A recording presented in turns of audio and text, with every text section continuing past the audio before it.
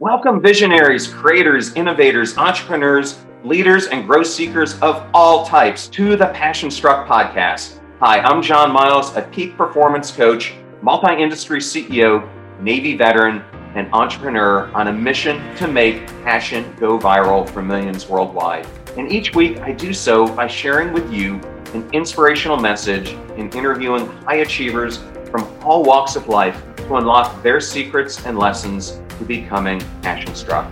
The purpose of our show is to serve you, the listener, by giving you tips, tasks, and activities you can use to achieve peak performance and pursue the passion-driven life you have always wanted to have. Now, let's become passion struck.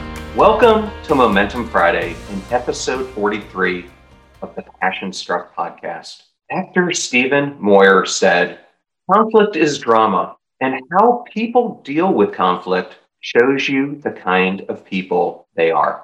And we are in the middle of a series talking about the topics of humility and diplomacy. And I don't think you can talk about either one without touching on conflict.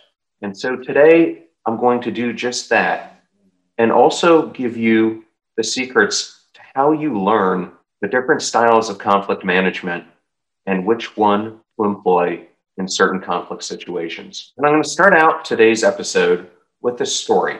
Back in 2009, when I joined Dell, the company was going through one of the most arduous transformations in its history. We were trying to shift the company from one focused on hardware to one known for software and services. So in the middle of doing that, we undertook a very aggressive acquisition strategy. And at one point, while I was there, we had 14 different acquisitions underway at the same time. But that wasn't the biggest issue, nor was it trying to change the strategy of the company. The biggest issue was that at that point in time, it was the most political environment I have ever seen or since. And part of that was brought on because at that time, there were 6 presidents, all reporting to Michael, who were all competing against each other. And that competition meant the difference between one of them getting fired and someone making tens of millions of dollars. Because of that competition, it brought out some of the worst behaviors, some of the most heated debates that I had ever seen in my career. And some of these reached ridiculous proportions and completely severed ties between many of those presidents that still exist today. So I think the important question here is, how do you avoid something like that happening? Just like death and taxes, conflict is inevitable. Why? Because no two individuals have the same exact needs and concerns. Conflict, or more specifically, interpersonal conflict, is an inevitable fact of life, and particularly of organizational life. It often emerges when people feel stressed, when there are changes on the horizon, or when everyone is under so much pressure because of a looming deadline, strategy change, or whatever it may be, just as was the case during my time at Dell. However, conflict isn't just about organizational life. It can also arise in our relationships and outside of work.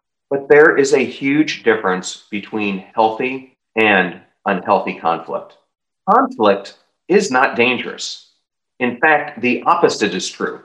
It's the lack of conflict that can be extremely dangerous, because without conflict, we don't form as robust relationships. We don't create that vision for the future, and we don't end up moving the needle. We end up getting into a bunch of groupthink that doesn't take us anywhere.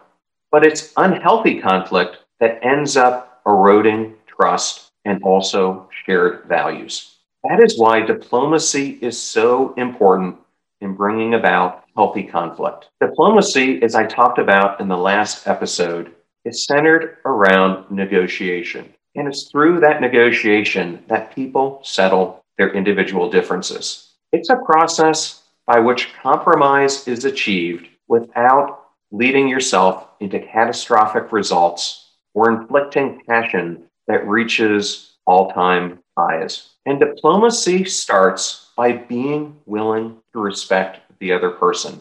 And at the heart of that is honesty. It's about being willing to engage, lean in, and showing the other party the dignity to actually work with them. It is respecting the other person enough to come fully present to whatever that conflict may be. And that is diplomacy at its absolute pinnacle. But in order to have it, you have to be willing to be honest. And you have to listen to the other person. And you must keep an open mind. So with that as a backdrop, I think it's extremely important for us to understand what are the 5 different styles of conflict management, so you know not only how to recognize them, but also which one to use in certain situations. Did you know that Forbes magazine recently cited that 70% of individuals who do personal development, masterminds, and one-on-one coaching benefited from better work performance, increased communication skills, and overall better relationships? And we at PassionStruck are obsessed with self-development, coaching, and mentorship. That is why we've created a free resource to help you unlock your hidden potential. Because people doing great things in business and life are just like you, only they've had a coach along the way. And we've got that covered too. Let us show you the systems and frameworks that we teach growth-minded individuals to help them step into their sharp edges, execute on their passion journeys, and get predictable results time and time again. Go to passionstruck.com/coaching right now and let's get igniting. Now, conflict management isn't a new thing. In fact, the Thomas Kilmann conflict mode instrument, known as TKI, has been used by HR departments around the globe for decades. And in this model, there are 5 different styles of conflict management. Get ready to supercharge your hiring experience with Indeed, our fantastic partner. We at PassionStruck are all about seeking smarter, more efficient ways to do things, and Indeed perfectly aligns with this philosophy when it comes to hiring. It's more than just a job site, it's a comprehensive platform that revolutionizes the way you find the perfect candidates. With its powerful matching engine and over 350 million global monthly visitors, Indeed streamlines the hiring process, bringing top talent straight to you. No more sifting through endless unqualified resumes. Indeed does the heavy lifting just for you. And what I love about Indeed is its ability to centralize all your hiring activities, from scheduling interviews and screening applicants to messaging candidates. It's all in one place. During my career, I've hired thousands of employees, and I only wish I had Indeed's efficiency and speed back then. And here's a fact that absolutely blows my mind. 93% of employers, according to a recent survey, say Indeed delivers the best quality matches over other job sites. That's quality and speed hand in hand. And listeners of this show will get a $75 sponsored job credit to get your jobs more visibility at Indeed.com/PassionStruck. Just go to Indeed.com/PassionStruck right now and support our show by saying you heard about Indeed on this podcast. Indeed.com/PassionStruck. Terms and conditions apply. Need to hire? You need Indeed. I know all those discount codes are difficult to remember, so we put them all at passionstruck.com/deals. Now, back to PassionStruck. They are collaborating, competing, avoiding, accommodating, and compromising.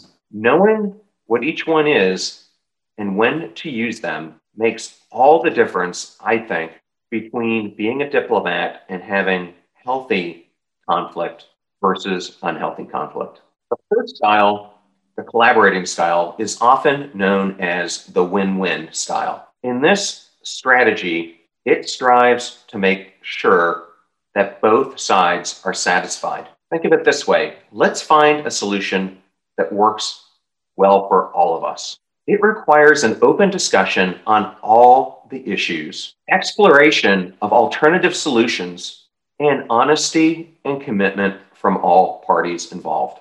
To be successful, the participants who are collaborating around conflict must have an environment that is open for the exchange of ideas, and ideas that may be counter to what the other party is currently thinking. In this model, you must be able to surface those concerns in a non-competitive and non-threatening way. And that is one of the keys. The downside of this style is that it is very hard to do. It requires very close attention, not only to the issues at hand, but also to the emotional state of the other side. The next style, the competing style, is centered around the fact that it's not enough that I win, you must lose. The competing style is one in which the position and the concerns of the other party or person are completely ignored. Winning the argument or conflict is the only metric that matters. And any concession that's made to the other side is seen as a point of weakness. This is exactly what was happening during my time at Dell. Conflicts that would arise would be won by any means necessary. It could have been argument, it could have been rank, or it could have been a political exercise of power. If you use this style, you have absolutely no concern about the other side's feelings or how they're going to have to live with this decision. Using this style only works if you really don't care at all about maintaining that relationship. And this is often the case when you're competing against another team member, or it could be another person in a relationship. The third style is the avoiding style. This is the one where you say, I'll get to it tomorrow. The goal of the avoiding style is to avoid conflict at all costs. In this style, neither your concerns or the concerns of the other party need to be addressed. Obviously, this style is only of use when the issues at hand are of little or no importance, because it is clear that the ramifications of not making a decision at all or dealing with the conflict will be minimal in nature. The fourth style, the accommodating style, is the opposite of the competing style. It is one of sacrifice, selflessness, and low assertiveness. It's often referred to as the whatever style. You're willing to give up just about everything in order to preserve the relationship with the other party. And it's certainly reasonable to use this strategy when the issue at hand is of little importance to you. And in the end, you really don't care about the outcome. Think about this in terms of your spouse or significant other wants to watch a movie, and you don't care if it's a drama, an action movie, or a comedy. In this case, it's fine to say, whatever you want to watch is okay with me. The important thing that you have to remember here is that it is possible to overuse this strategy, and you need to be mindful of it. The fifth style is the compromising style. And in this one, you win some and you lose some. This style aims to find an expedient and mutually acceptable solution that personally satisfies both sides of the conflict. But it also maintains some assertiveness and cooperativeness. You're willing to trade on some of your points to win concessions from the other side. This style can be very, very useful when both sides of a conflict are equally powerful and willing to cooperate, and they want to preserve the relationship for long-term benefit of both sides. The biggest problem with this style is that both parties may give up so much that in the end, neither feels satisfied by what either has gotten. You have to be extremely careful in the compromise style that you're not giving up something that you can't live without. So, to bring closure on this episode, conflict is inevitable, and it can be done in either a healthy or unhealthy way.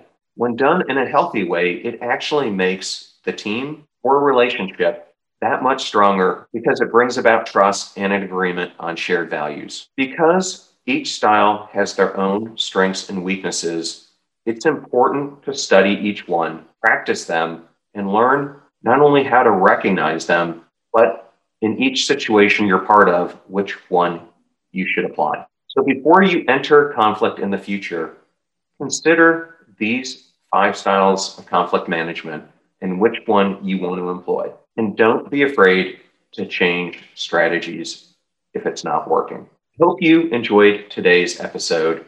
And if you did, we would love it if you gave this show a 5-star rating and shared it with a bunch your growth-minded friends. Thank you, as always, for taking the time to listen or watch the Passion Struck podcast. Thank you so much for joining us. The purpose of our show is to make passion go viral. And we do that by sharing with you the knowledge and skills that you need to unlock your hidden potential. If you want to hear more, please subscribe to the Passion Struck podcast on Spotify, iTunes, Stitcher, or wherever you listen to your podcasts at. And if you absolutely love this episode, we'd appreciate a 5-star rating on iTunes and you sharing it with 3 of your most growth-minded friends so they can post it as well to their social accounts and help us grow our Passion Struck community. If you'd like to learn more about the show and our mission, you can go to passionstruck.com where you can sign up for our newsletter, look at our tools, and also download the show notes for today's episode. Additionally, you can listen to us every Tuesday and Friday for even more inspiring content. And remember, make a choice, work hard, and step into your sharp edges. Thank you again for joining us.